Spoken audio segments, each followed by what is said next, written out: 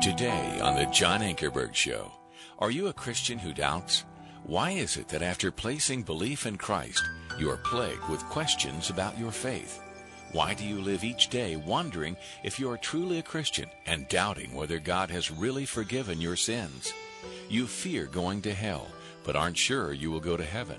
Why do you have these doubts? Is there a biblical way to conquer your depressing thoughts of unbelief? Can you really get rid of all your doubts? Today, John's guest is Dr. Gary Habermas, chairman of the Department of Philosophy and Theology at Liberty University in Lynchburg, Virginia. He is the author of more than 21 books, including a book on doubt called The Thomas Factor. We invite you to join us. Welcome to our program. Are you a Christian who has doubts about your salvation, about your relationship with God?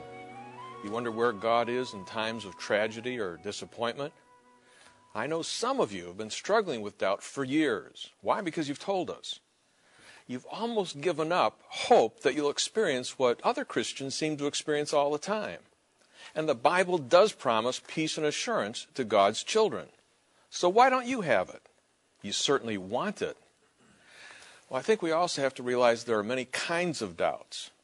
But emotional doubt is probably the worst, the most destructive and debilitating of all the doubts you can have. Emotional doubt robs you of your joy with Christ. It burdens your worship, makes you feel guilty, keeps you from running to God with your problems. And when you do talk to God, all you seem to get is silence in return. Well, Dr. Gary Habermas is my guest today. He's going to help us with this topic. All right, Gary, bring us up to speed of where we've been the last couple of weeks in terms of doubt, because a lot of people that are listening to us, they've got doubts. They're Christians. People think they're the best Christian in the church, and secretly they've got these doubts, and it's just eating away at them.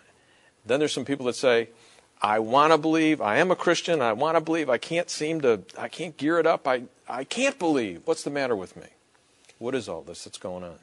Well, to recap briefly, we said that doubt is uncertainty about God or one's relationship with Him, and that manifests itself in a lot of forms. Is Christianity true? Did I say the right words? Personal assurance, pain and suffering, answers to prayer. And so we divided doubt into three categories. Factual doubt, which is the least complicated, and the answer to factual doubt is the facts. Emotional doubt, which we might think the answer is the facts, but really it's not. It's changing the things we say, because over and over again in Scripture, we read that what we say to ourselves, as a man thinketh in his heart, so is he. Over and over again, what we see is the things we tell ourselves determine how we feel. So the psalmist, the Proverbs and the epistles, we're told to change what we say, change our thinking. Here's an interesting contrast. Romans 1 and 2, that catalog of sins at the end of Romans 1. They believed a lie, it says. Romans 12, 1 and 2. I beseech you, therefore, brethren, give yourself to God as a living sacrifice by changing the way you think. The contrast is this. Those who engage in sin believe a lie. Those who engage in truth change the way they think. We change our moods by what we tell ourselves. And we can't. Here's the most liberating thought on the subject of emotional doubt I can think of. You can't change, perhaps, what is happening to you right now, but you can change what you're saying to yourself about what's happening to you, and you can do that immediately. Well, the normal Christian response is, who gives a rip? If I can't change what's happening to me, then they miss the point. What's happened to you does not cause as much pain as what you tell yourself about what happens to you. I can't affect all the things that happen to me, but I can change what I think immediately. It's like taking 2 aspirins and going to bed. I can change what I say now. That causes my most pain. Change what you say, you change how you feel, and that's in our power. So what we don't realize is, Lord, why is all this coming down on me? The answer is, the Lord's not doing anything to you. Change what you're thinking. That's the worst pain. But you're not talking about this is just intellectual, this is not just positive thinking. It's not. Tell me what else this is. Well, here's the difference between positive thinking and Christianity. Christianity says that I don't pull myself up by my own bootstraps. Either, number one, works don't do this. I can't save myself. It comes through the grace of God through our Lord Jesus Christ. We say, I do to him in light of who he is and what he's done. That's one stage. This is not positive thinking. And he gives you a gift. And he gives us a gift, which is freely given. It's not positive thinking. A third way in which it's not positive thinking is this. It is not by my power that this is done. It's by God's power. I do not, by thinking good thoughts, rah, I'm a big tough guy, I'm doing some mental weightlifting. It's not like that at all. God has said, you've got the Holy Spirit. We're talking to believers who doubt. God says you have the Holy Spirit. Practice some disciplines. You move into concert with him. By thinking the correct things, we tap his power. We tap into him. So this is from start to finish, from unsaved to saved to doubting. We're not positive thinking here. We are following his directions and tapping into the power he's already given to us. It's by God's power that this is done. No, continue that. I mean, people come in and they received Christ and his gift by faith, believed, felt the whole ball of wax that they were saved. They went on, hit some obstacles, all of a sudden they don't feel saved, okay? So they need to learn some things. They go in and out, then they get the doubts. So advise those folks right there that they felt like they got in, and now they think, am I really in? Did I do it right? Did I do something wrong? What's happening here? I send folks like that home with a homework assignment. Take a sheet of paper, divide it into 3 columns, and when a doubt occurs to you, and for some of these people, it's 10 times a day. I mean, it's a plaguing, debilitating thing. Put a day down, put a time down. Second column, what am I saying to myself? Life's a bummer, God doesn't care, I may not be saved, I may be going to hell. And for each one of those, take a little block, and over on the far right column, put the answers, put biblical answers. God does not save people to hell. Salvation does not depend on how I feel. It depends on what's been accomplished. If I already start feeling better by what I say to myself, maybe, just maybe, I should start saying different things to myself. Again, Proverbs 15:15, he that is of a cheerful heart hath a continual feast. We make that cheer. We respond to things. We all know people who, no matter what happens, they're cheerful. That comes from what we say to ourselves and how we act. So I tell the person, every time it comes up, I want you to respond this way. And then when you get done, you'll see how this journaling over the next 2 weeks, over the next month, you'll see how you're going, and you start responding this way to things. This list gets shorter and shorter. This list gets longer and longer. But there's things a person can begin applying right there. The easiest remedy is Philippians 4:6-9. Paul says, be anxious for nothing, and then he gives 4 bits of advice. He says, again, pray. Second, praise. Third, verse 8, change your thoughts from these anxious thoughts to these thoughts. And fourthly, practice these things. This is pastoral, advice from the Apostle Paul, who says you can try these things. And here's the best thing to do. Next time you're going through it, try praising. Next time you're going through it, change what you're saying to yourself. See if you don't feel better. You can change moods like this. Most of the time, you can change moods right away. And it has to do with what you're saying. Now, if a person tries it and it works once, maybe they try it twice. Now, I also say there's some Band-Aid remedies you can do. A Band-Aid remedy is this. Next time you get down, go ride a bike, swim, walk with a friend, call a friend on the phone, go jog, fish, watch a ball game and get engrossed in it.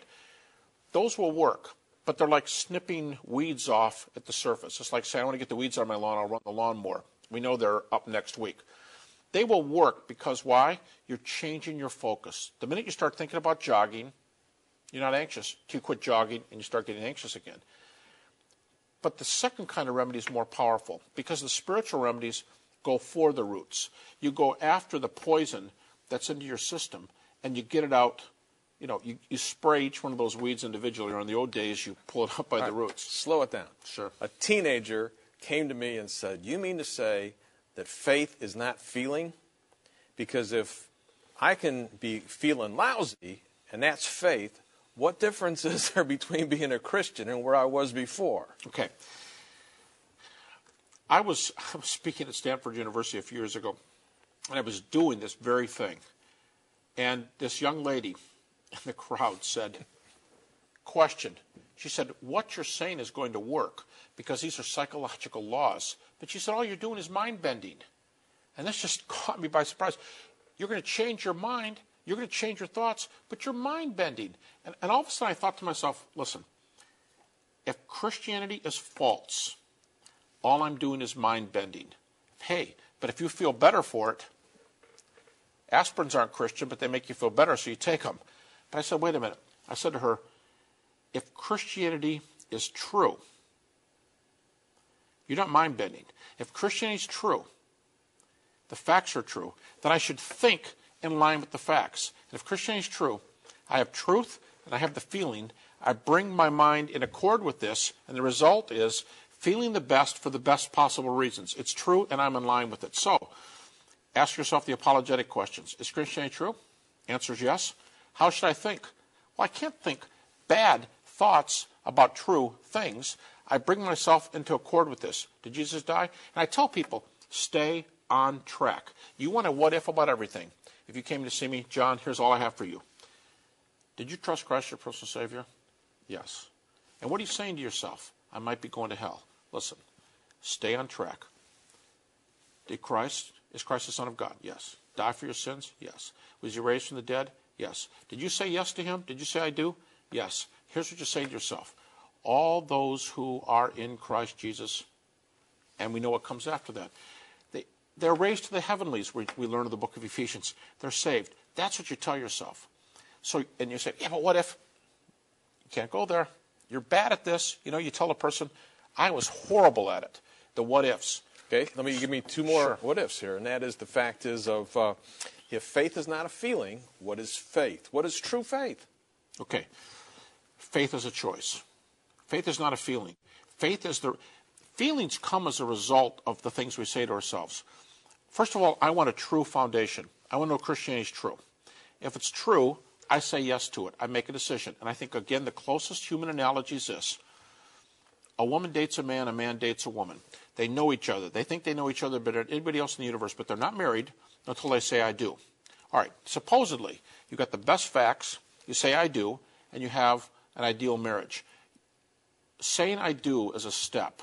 It's a choice, and you do it. Sometimes when you're married, you have bad feelings, and sometimes you have good feelings.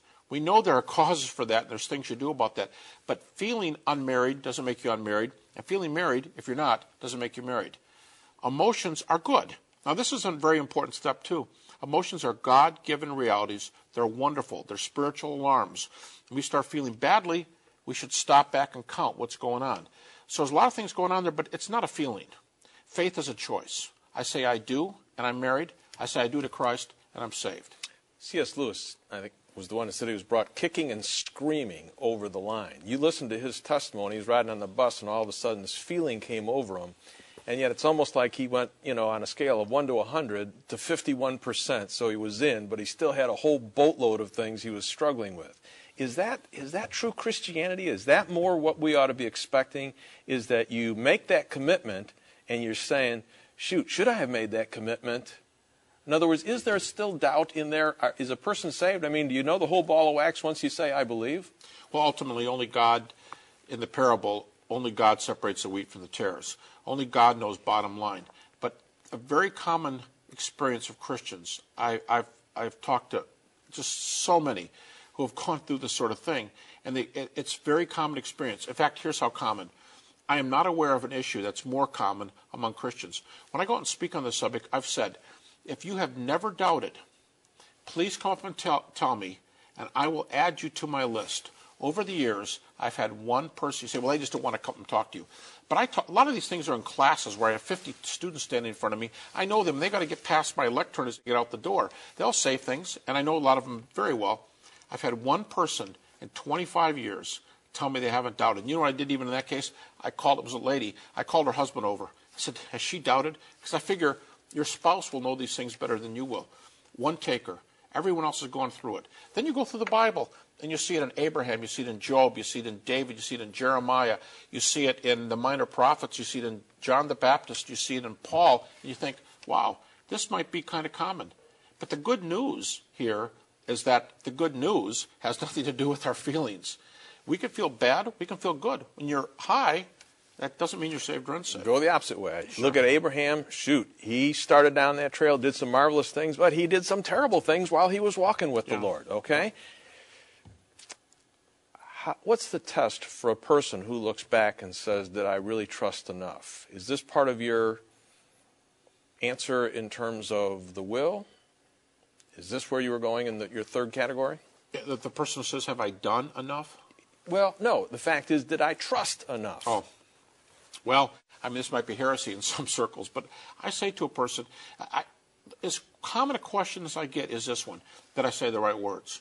Well, you know what's so incredible about that is there's no sinner's prayer in the New Testament. Now, I think it's convenient. If a person says, what can I do? I think it's convenient to pray with them.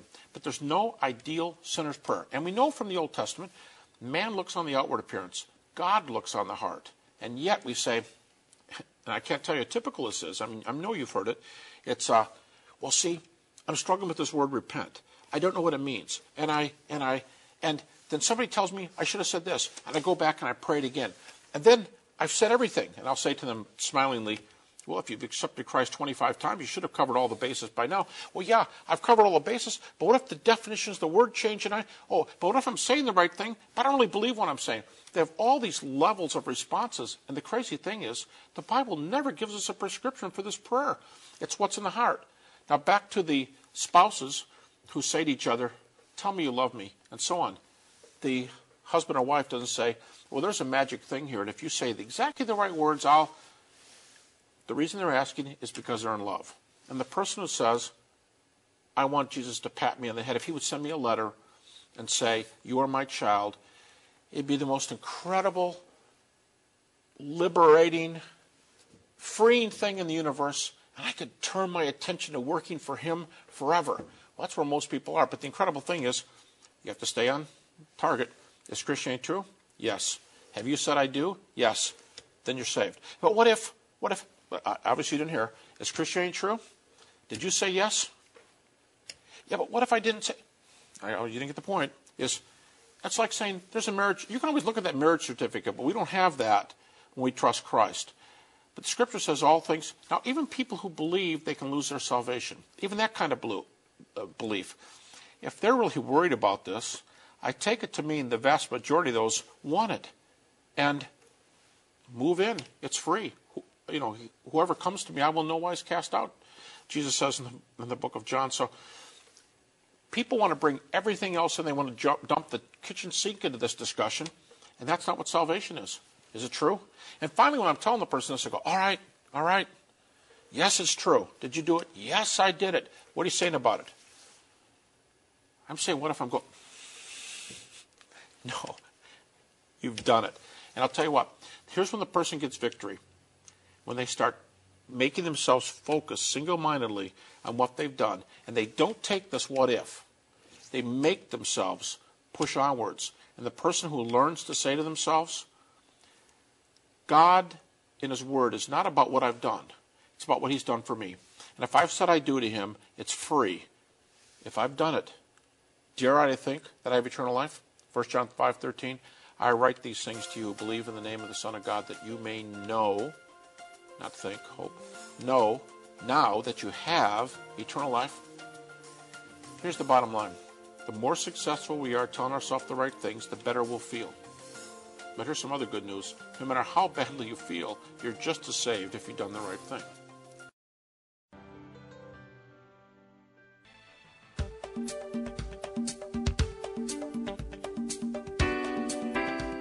Thank you for joining us for this edition of the John Ankerberg Show. For more information, please contact us at 1-800-805-3030. That's 1-800-805-3030. Or go online at www.johnankerberg.org right now. Today's show is a production of the Ankerberg Theological Research Institute and is a recognized member of the National Religious Broadcasters.